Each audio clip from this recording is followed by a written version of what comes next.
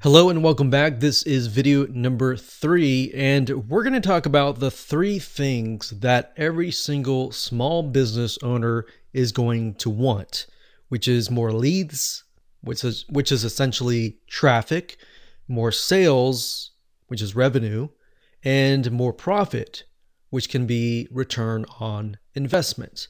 So how much money they're actually making. So what I want to do here, and this video is going to be fairly quick, but I want you to keep this in mind as you look over your prospects' websites and try to get an idea of how this fits into what they're already doing. So that's why I don't want to keep it too long to make sure that you remember everything here. So in order to generate more leads, a lot of times this is considered, traffic. So you will build a list. It could be list building, video marketing, SMS, texting. It really depends on the business, and each business is very different. And that's why if you narrow down, which we'll talk about later, and focus on a specific group of businesses, it'll actually make life easier for you. And we'll talk more about that later on, but basically customers want more leads. So it really depends, like I said, on the business type. So if they are more of like a furniture store where people walk in or people go online and purchase the product, it really depends on the business. Now, you have to keep in mind that you really don't have control over the sales process if there are salespeople on the ground. But you yourself can do as much as you can in terms of the website. So you can position your prospect, your customer, as someone who gives immense value. So it's very similar to the method that I'm going to show you in the next video.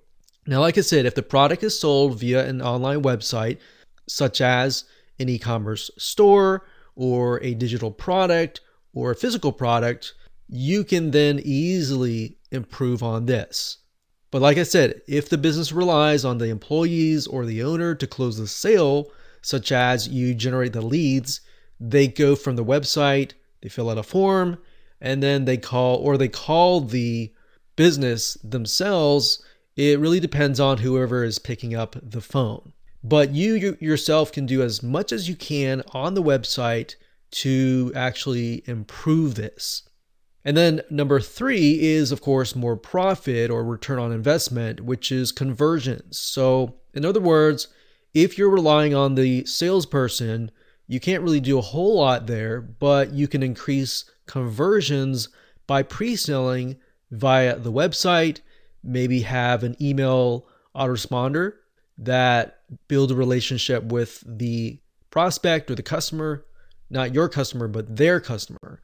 And pre-selling means you could have a website. Let's say your customer is a plumber. You could have on the website tips on fixing different plumbing appliances, maybe the basics, or how to diagnose something. So basically, you can do as much as you can via the website. So by the time they pick up the phone and they call the company, they're already sold. They want to get in the schedule. So if you angle it that way and you tell your customer that's how they're going to be able to save time, it's actually going to be easier for you to close the sale. So just to recap, more leads. So they're going to want more leads, want more sales, and want more profit.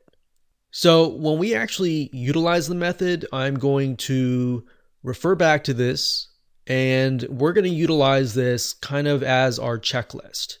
So we're going to want to mention ways that they can improve. Maybe if they're utilizing videos and trying to get traffic from them, we can figure out what are they doing that is working in terms of generating leads and what can they improve on.